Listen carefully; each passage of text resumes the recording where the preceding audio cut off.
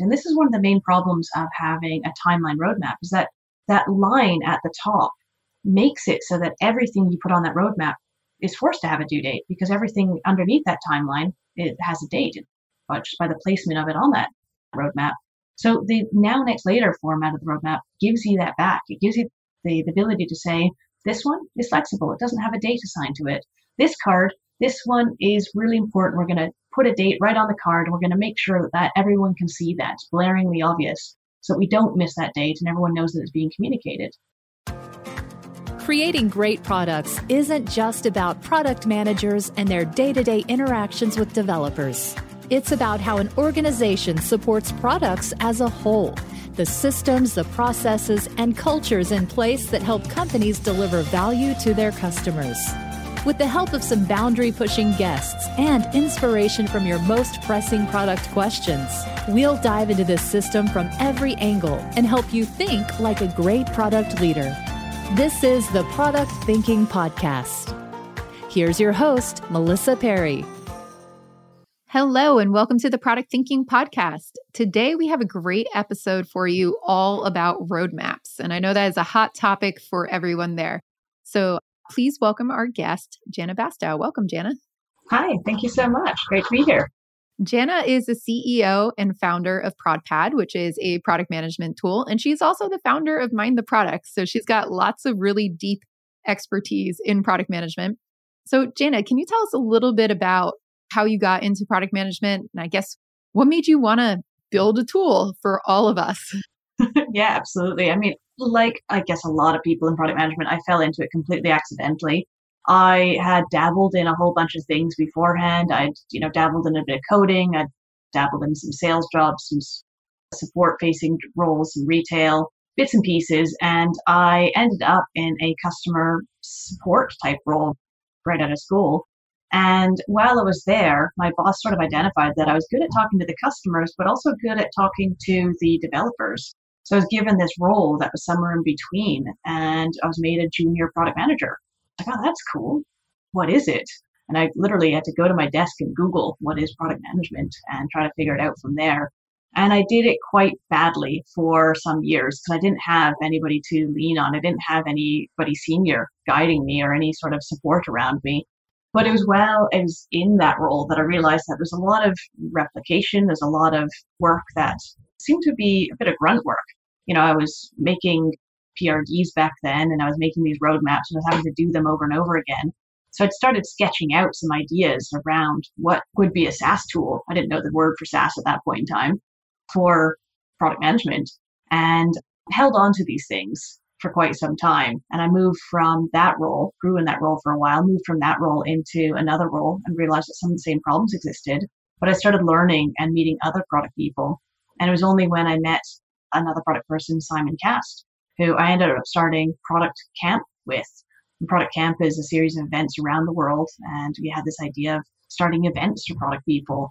And this basically was the genesis of Mind the Product. One thing led to another. We met Martin Erickson, who's starting Product Tank. That led to Mind the Product. But it was when I was talking to Simon that he said, oh, this idea is pretty cool. If you did this and this, it could turn into this sort of thing. And actually, this would be pretty easy to build. I could build a back end. That's really cool. You can build back end and you're a product manager? Because I could build front end. Now, of course, back then, front end code was jQuery and Bootstrap and Hope. It kind of worked. We managed to get a version of this that we could share with our team, and it solved our immediate problems. It was something that allowed you to build a roadmap and collect ideas from your team and map it all out together to basically make sure people could see what was going on to the roadmap and why. And it grew from there. That's awesome. So when you were thinking about, let's build a tool for product managers or what we needed, how did it start off? What types of things did you feel like product managers needed at the time? What were your biggest problems you were solving? Yeah, I mean, some of the immediate problems was the fact that I was having to ask the same questions over and over again. Like, why are we doing this thing? What is this thing we're doing? What problem does it solve? What are the outcomes we're looking for? What were the outcomes we got from it? So some of the basics of just what goes into any idea, any experiment that we're trying to run. And then also things like being able to show off what sort of things are being built, constantly having to generate a version of a roadmap that somebody can appreciate and understand and make use of without having to fiddle with dials and boxes on PowerPoint or in Excel or whatever I was using at that point in time. I've tried everything. And also, there were some particular pain points that started coming to light as I got deeper and deeper into the role. Things like, the salesperson who'd come back from a call with a client or wherever and say, oh, I've got this great idea. This is the most important idea ever. Can we do this? And he wouldn't have visibility into my backlog. So he would just expect me to do this idea and would be disappointed when it wasn't done. But I had to start realizing, like, well, what if I showed you what was in my backlog? Because at that point in time, my backlog was kind of hidden in the dev tool of the time. It was hidden away in Jira. And that wasn't really fair because he couldn't see how much I had to do and what sort of decisions were being made. I also try to remember that to a product manager, like if something takes 6 weeks, 6 weeks is not very long time at all. That's what, 3 sprints, a few things get made, a handful of things get made, and only the most important stuff gets done in that time. Whereas to a salesperson, 6 weeks is a long time. So what I started doing was physically externalizing my backlog and saying, hey, that's a cool idea. Here's the other top 10 things that are in that backlog. Why don't you take that or put it on a Post-it and you help me decide which of these things are more important? And by having them see which things got pushed around and see how things connected up to what was strategically important, which things were going to drive various things, helped them see that it wasn't me telling them no, it was the product management system. They could see the decisions that were being made and why, and help them come up with ideas that were better aligned with the business as opposed to whatever was shiny that week. What you're talking about too, I think will kind of be shocking for some more junior product managers out there, because I think there's this whole system of like, no, don't tell the salespeople what's on the roadmap. Nobody can look at our backlogs. It's weird. I feel like there's a lot of backlash recently, not recently, I guess for quite a few years, but like there's a lot of backlash in product management about hiding what you're working on so that sales can't oversell it or sales can't go talk about it. They can't reprioritize. They can't rush it.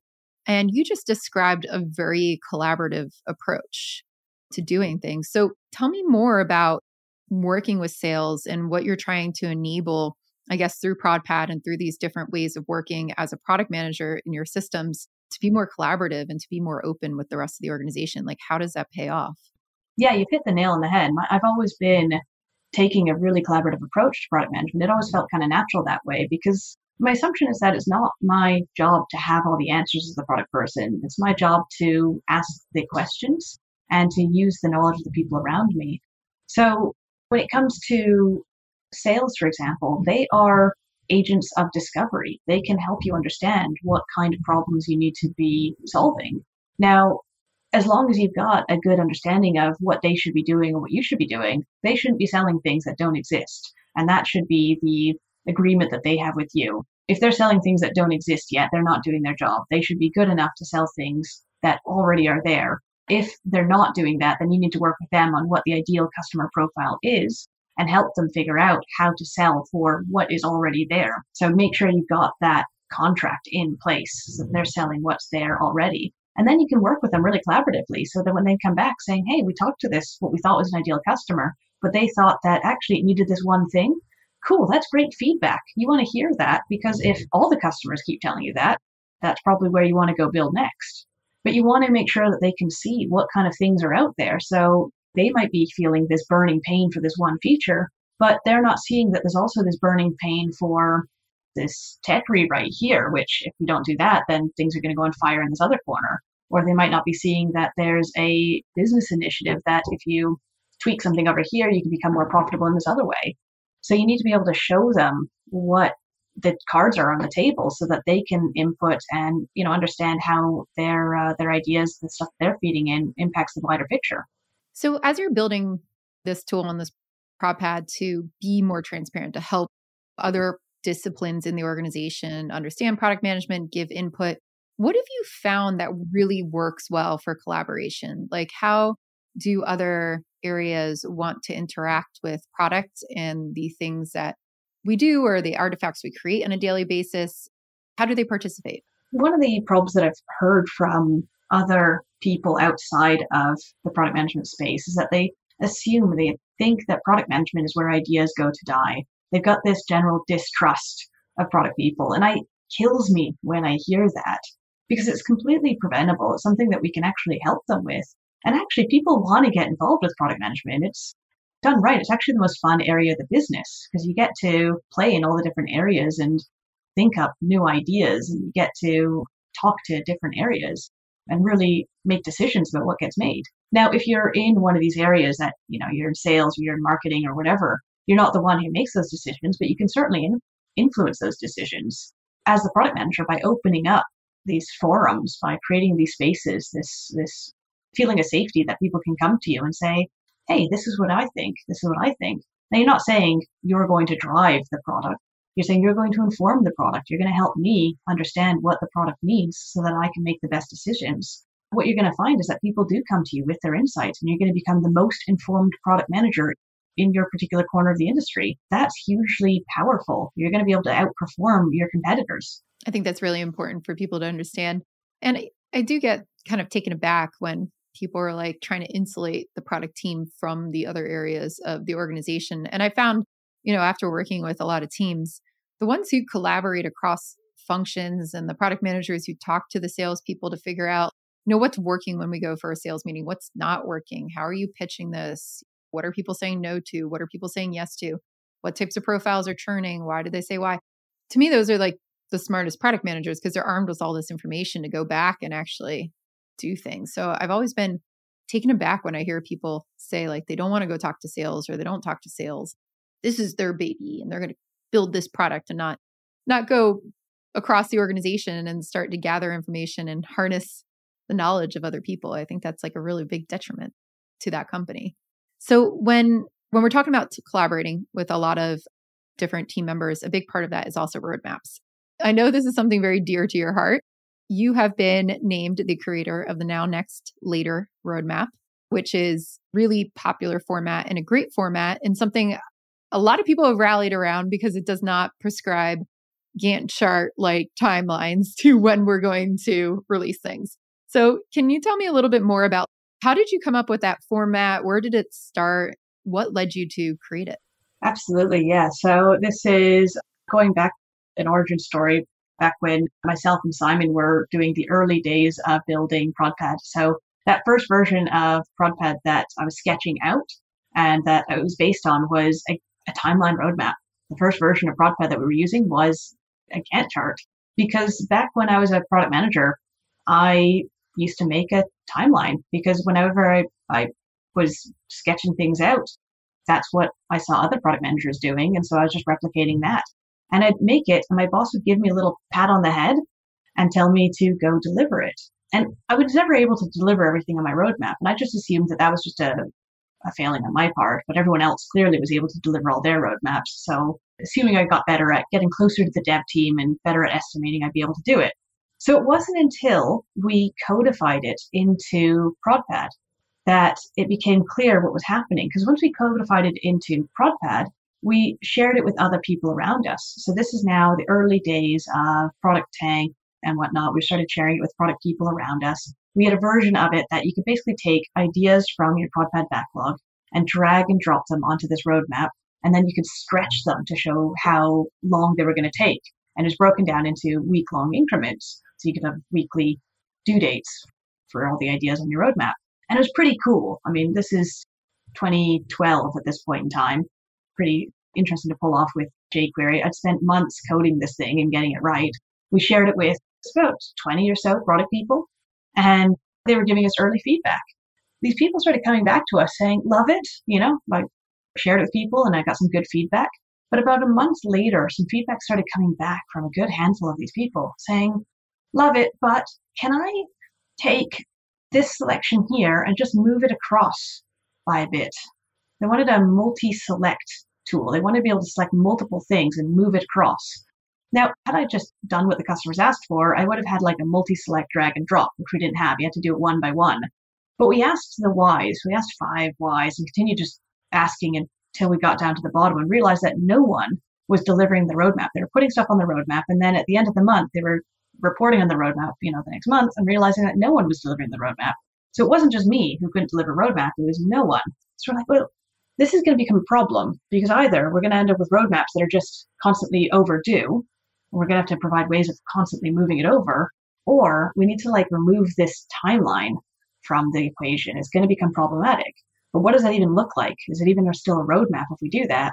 So myself and Simon sat down in a cafe in Wandsworth, London, which is basically equidistant between our houses at that point in time, and sketched it out. And we've actually got the first version was on a napkin, but we've got a picture of the second version, which was a Sharpie sort of thing, picture of it on our site, where it was 3 columns with another column next to it, which is where it was going to be edited. And we labeled it current, near term, future. And it's this concept of buckets where you had these high level initiatives and you could bucket things in there saying what was in front of you, what was coming up after that, and what was later on. And one of the questions we had was, well, we've already built the page and it's app.prodpad.com/roadmap and it says roadmap in the title, and we're just replacing the thing there with this other thing. Can we still call it a roadmap? Like, we're going to remove that part of the code or not? We decided just to keep it and see if anybody called us out on it, see if anybody, said, this isn't a roadmap, you're not allowed to do this. And no one did, actually. People actually looked at it and said, oh, this is a legit roadmap. This works. I'm allowed to do this. And it went from there. So one of the things we ended up doing was we changed the headers to be editable, because we had people saying, oh, well, I want to change it to Q1, Q2, Q3, change it to whatever. And it wasn't long before somebody used the term now, next, later, which we ended up adopting as, we're like, that's much better. So we ended up adopting that as like the official format of the time horizon roadmap. I love it. And it's really caught on. Like, I just was at a conference in Norway by NetLife with Gib Biddle, and he had their Netflix roadmap up there, and it was now, next, later style. And everybody was like, oh, we can do this. And I remember I posted it on Twitter and I was like, look, it's getting around, Janna. But I see it pop up more and more, which is great.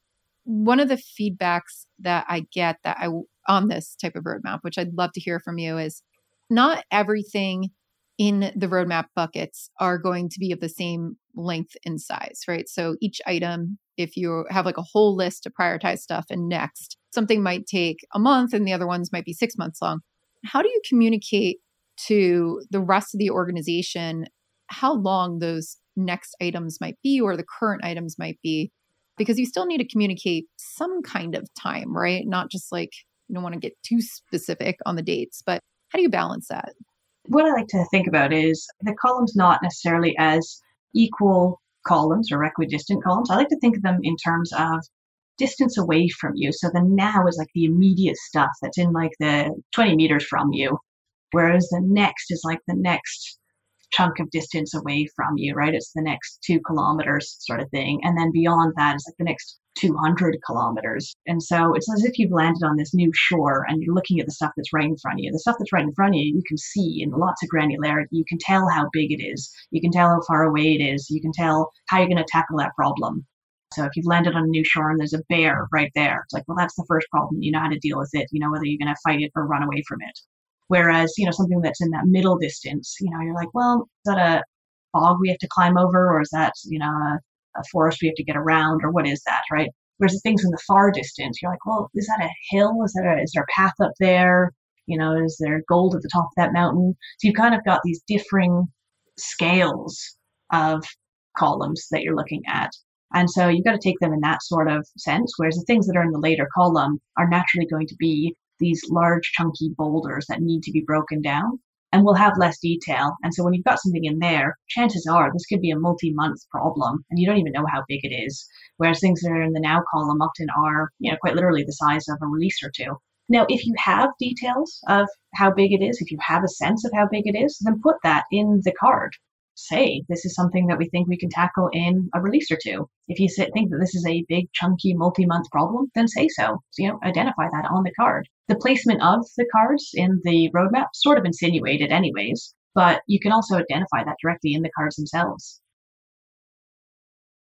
One thing that I've been observing is that when people adopt now, next, later roadmaps, I almost picture it kind of like a Trello board, right? Where they've got things in the columns that way that they're visualizing it, where they're just like, oh no, it's like a stacked backlog and I'll just pull the things into now as I'm working on it with no visual representation of time.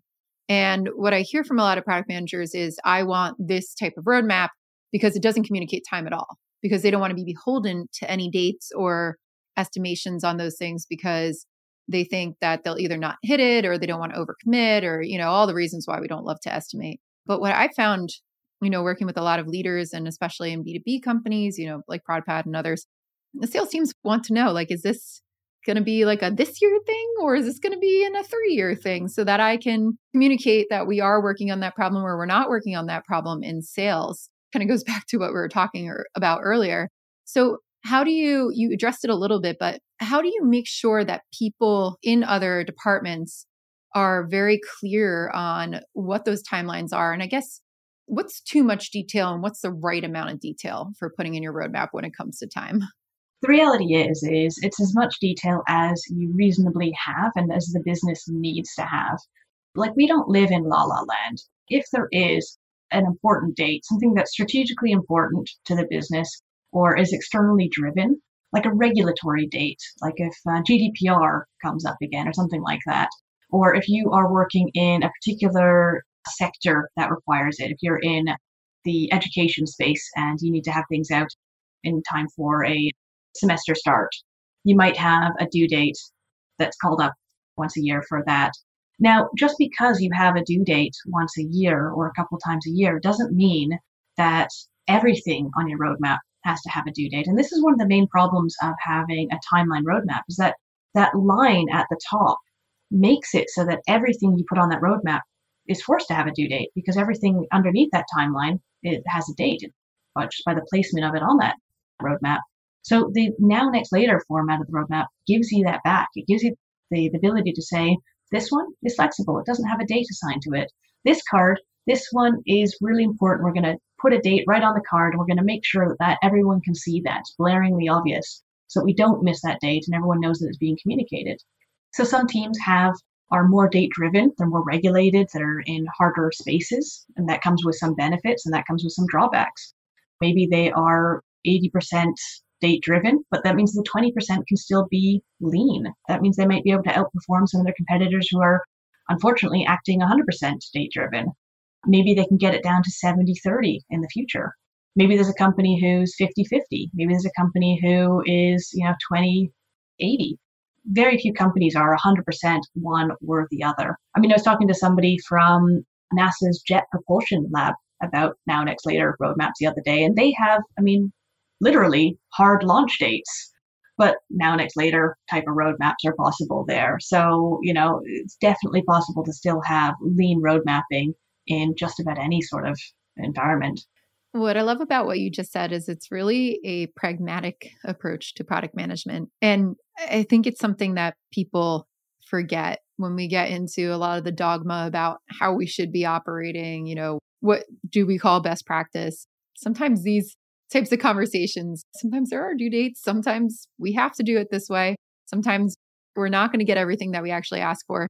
That's the reality of what we're living with in product management. And I think a lot of people don't think that's good product management. But to me, that's just product management. Like, you have to take a pragmatic approach. Like, sometimes there will be things that you prioritize differently because you have to make a sale and the company has to keep going. And sometimes you get to do it exactly the way that you wanted to do it, but it's not so cut and dry. And I love that is your philosophy when we talk about this too. And I think it brings like a really good, realistic approach to road mapping. So I'm curious too from you, we were talking about how's ProdPad different than Product Board or AHA or all these other ones out there. And you said it's the opinionated product management platform, which I really love. You're an expert on product management. You've been doing this for a long time. You ran all these product groups. You've met product people from all over the places. When you say that you're the opinionated platform, what are the things that you're most opinionated on, and how does that come out in your product? Yeah, absolutely. We're the one tool that's actually designed to help you become a better product manager. So it's almost like a coach as well as a SaaS tool. So what that means is, for example, we don't give you dozens of different ways of mashing up your roadmap, half of which are going to actually hurt you down the line. We give you a couple really key views, one of which is a now, next, later format that allows you to view by the order in which you're going to solve the problems. And the other one is a now, next, later view, which is grouped by the objectives, so linked to your OKRs. When you try to enter in something onto your roadmap, it very much focuses on what's the problem you're trying to solve, what's your hypothesis, what are your target outcomes. When you go to add an idea, it asks about the problems you're solving, what the target outcomes are, why you're trying to do this idea. When you try to finish up an idea in there, it says, well, what did you actually get out of this? So it makes it difficult to forget to do these things. It's the only tool out there that actually has a completed roadmap so that you don't just do things for the sake of doing them. It actually gives you a space to say, hey, how did we do? Even if this didn't go well, let's mark that down. So we've got this log of the decisions made, the things learned, so we can constantly improve as a product team. I think that's really important. And I love that because I've seen a lot of other tools, Jira included, where people who are not super up to speed on product management, they're just learning it, they go into another tool and then they try to recreate it into what they need, but then it never ends up being the right tool for that situation. And I think no matter what, there's a lot of tools out there you could be using, but if you don't know how to do your job well, you're not going to use the tool well either. So I really love that you bake a lot of that learning in there. When you're watching people get started with ProdPad or, get started with these types of tools, what do you see them struggle with the most? Yeah, I mean, one of the toughest things is getting the rest of your team on board with it. So product managers, individuals get it. What I find is making sure that they're getting the rest of their team on board and making sure that they're opening it up to the rest of their team. I was talking to somebody yesterday who loved it, but was really reticent with the idea of actually making sure that, or actually sharing it with their salespeople, actually saying, hey, we're going to let our salespeople add ideas to our backlog. One of the things that we have to, I guess you could say, protect the backlog is we have a holding place. So whenever ideas are added, they don't go straight to the backlog. They go to an unsorted area where the product manager can kind of gatekeep. I guess they can look at them first and just say, okay, these ones are good, these ones are junk. And then we have some AI matching to make sure that the finds duplicates and matches them all up for you. So it helps on that front. Other times it's people who go, hey, love it, but my boss is never going to want to walk away from the timeline roadmap.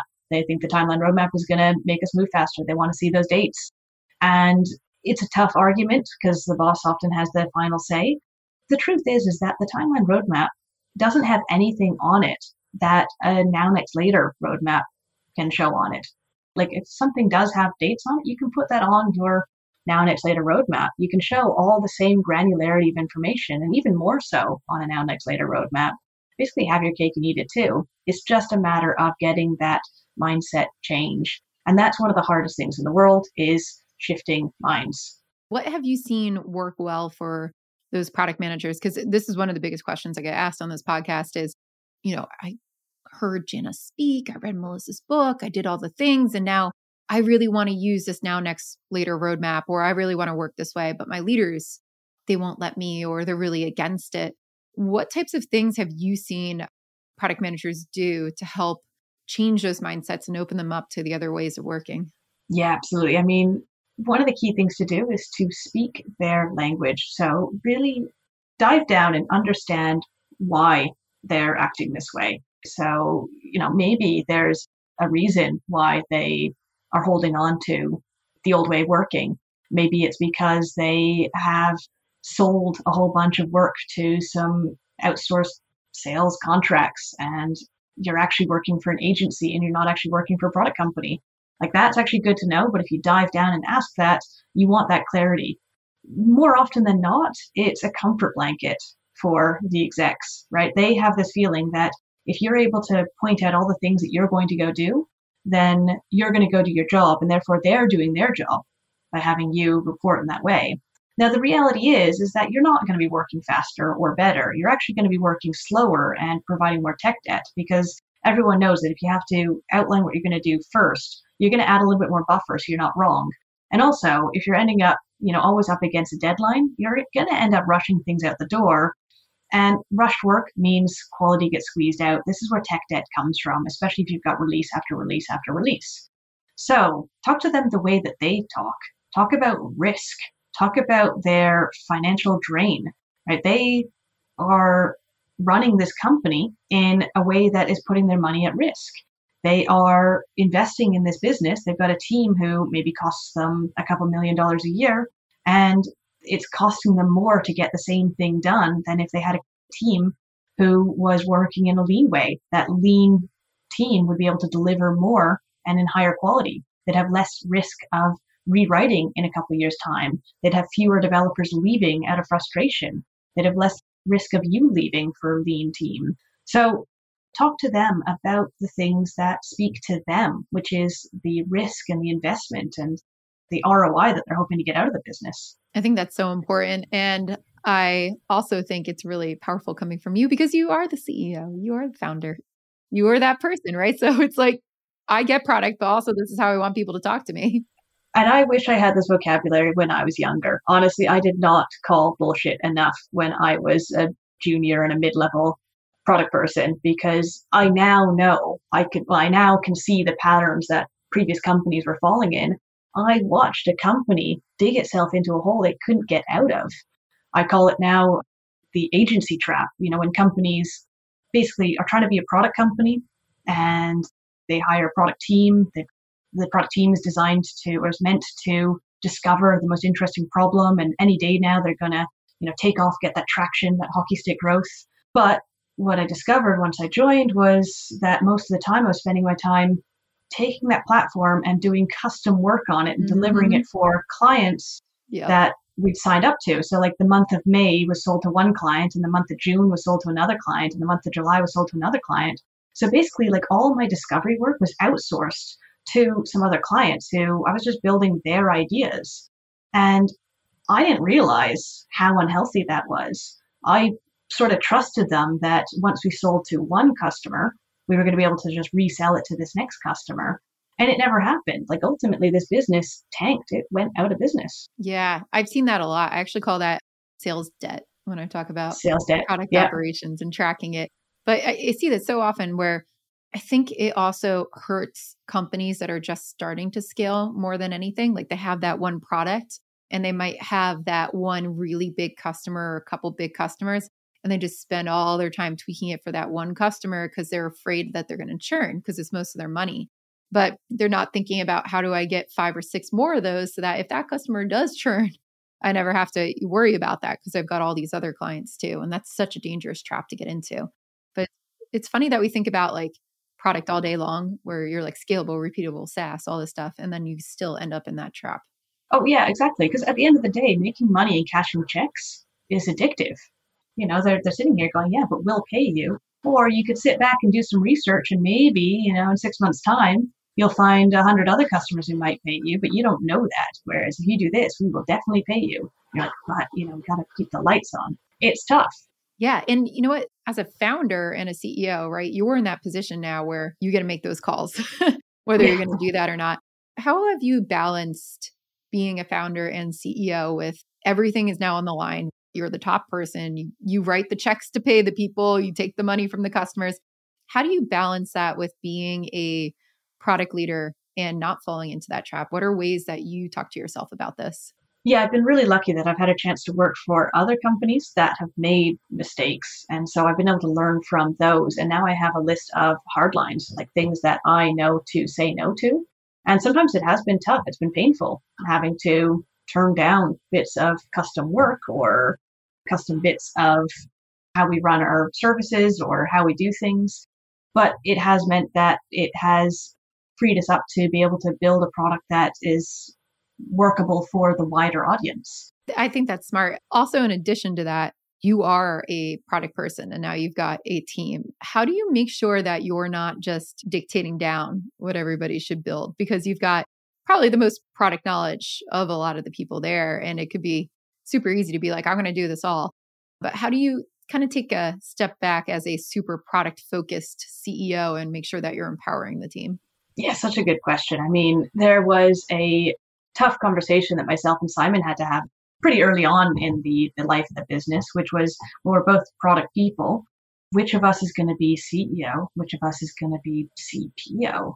And just based on our natural aptitudes, it made sense for me to be CEO and for Simon to take CPO. One of the best things that we did was we hired a head of product who's actually better than both of us at product management, right? Somebody who's more disciplined, more research focused. I've always been very intuition focused, which I don't think is the best way to necessarily build product. I think you do need some discipline in terms of research and that, because I think we're so discovery focused these days. And so Kirsty is a brilliant head of product and really helps temper my side. So what I do is I get out there and I learn tons and I bring back lots of information. And I am very much that excited hippo. I say, here's some things I've learned. But it goes in as the same as any input from anybody else in the team. And so we have a list of objectives, we have a list of problems. And so it goes in with the same weight as anything else. Now, what I do have is the ability to say, here's all the stuff I'm learning. I'm having all these conversations. So I make sure that input is heard, but it gets weighted with the same as the research that she's doing. So she's validating it. She's making sure that the stuff is actually checked and right. So I'm working with a bunch of different founders and CEOs recently who are pretty visionary product people, right? And I'd say they're not classically trained product people. So they know they need to have a head of product. Not that they've been a product manager before, but they've got deep market expertise, but they've got a lot of ideas of where the product needs to go. That sounds like me. Yeah. Yeah, exactly. Right. So, and then they know they want to be CEO. So they're asking themselves, well, if I hire a chief product officer, is that person going to take away all of my stuff that I like doing? And am I no longer allowed to work with the team? Am I no longer allowed to do product stuff? As you were navigating this with Simon and, your head of product and everything, what activities do you do with the team? What do you contribute? That allows you to like flex your product muscle and feel like you are still involved, but still give them the space to go do what they need to do. How do you balance that? Yeah, I mean, I get a chance to go out and talk to customers all the time. And so this is actually something I've always loved to do. As I talk to prospective customers, I talk to people who don't even know that they will be customers yet. I get a chance to talk to product people all over the place. So I do a lot of informal discovery and I bring back those learnings. And so my input is always appreciated on that front. But then when it comes to interfacing with the product team, I do weekly one-to-ones with key people on the product team. And then I also have a weekly check-in with the product team where they present to me, what kind of things they've been working on. I also get to participate in the team-wide company cycle review where they show off what kind of things have been built and what kind of things are coming up and that sort of thing. Everyone gets to pitch in and see what kind of things are being built and what kind of stuff is coming out. And so we've just got this constant cycle of inputting what we're learning. That all goes into ProdPad naturally, but also just constant chatter about what's being built, why, how we're progressing with the problems that we're trying to solve at the time. And how do you make sure that the feedback that you're giving and, the directions that you give aren't taken extremely literal, right? Where people still feel like they have space to have question things and have debates. Because I find that is sometimes really hard, especially for junior people, to speak up and ask questions or push back and not just assume that everything that comes out of the leader's mouth is 100% the way they should be going. And I've also found that I've talked to leaders where they're like, I don't want them to do this. Like, please, I don't know why they're not asking me questions or pushing back. Like everything that comes out of my mouth doesn't mean it's necessarily good. I thought they knew that.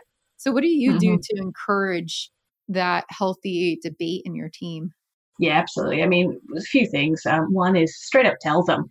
I try to come in very humbly and say, I don't know the answer to this. I try to tell them day one. And, anytime we do workshops or anything like that, what I do and what I don't know, I'll be the first one to say, I don't know the answer to this, but here's my gut.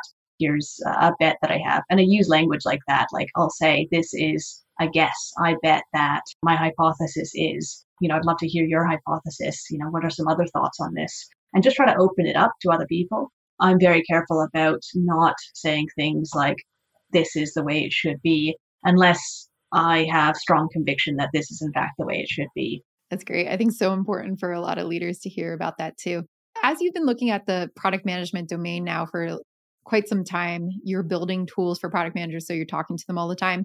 What do you think has been changing recently in the landscape of product management, and what should we keep our eyes on? I think product management is maturing in a really good way. So, 10 years ago, 15 years ago, product managers were almost just roadmap jockeys, PRD jockeys. We were just told to take stuff and turn it into PRDs, feed the developers, and then make roadmaps to please the team.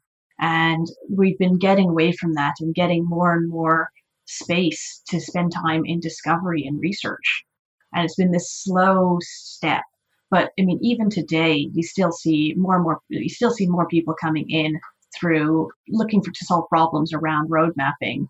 But fundamentally, where product managers are making the most impact in their team are the ones who are spending their time actually doing discovery and checking the assumptions on the roadmaps. Right? The most powerful roadmaps aren't the ones that are the most beautiful, aren't the ones that are the most correct, because roadmap is meant to be flexible. The roadmap is kind of unimportant at the end of the day. It's the road mapping process. And what's the road mapping process besides discovery, besides research, besides constantly having these conversations and pulling in these insights from the wider team and just understanding, what are all the things you could be working on, and what do you know about these problems, and what order should we be tackling these problems? And the whole thing is really just discovery more than anything else. Great. Definitely wise words for everybody to listen to. Your job is not to be the roadmap or PRD jockey anymore. You got to really focus on the discovery. So thank you so much, Janna, for being with us. If people want to learn more about you or reach out, how can they find you? Come say hello on Twitter. I'm simply Bastow there. I'll be there till the whole thing goes down. And that does go down. I'm on Mastodon. I'm Bastow at mastodon.social. I'm on LinkedIn. I'm Janna Bastow there, so easy to find there. And of course, ProdPad. So I'm Janna at prodpad.com. Drop me a note if you'd like a demo or a walkthrough. I'd love to chat to you. I got to get a Mastodon. Is it worth it? Is it good? It's good. You know what? The engagement in Mastodon is more so than Twitter, and they're talking about things other than the downfall of Twitter on Mastodon. It's wonderful. Fascinating. I'm going to go do that now. So thanks so we'll much. see you there. Yeah, I'll see you on Mastodon. Well, thanks so much for being with us, Janna. And for those of you listening to this episode, if you enjoyed the Product Thinking podcast, please subscribe to us wherever you listen to podcasts. And we would really appreciate it if you could leave us a review. Otherwise, we'll be back next Wednesday with another Dear Melissa. And if you have any questions for me, like always, please submit them to dearmelissa.com and I answer them every 2 weeks. We'll see you next time.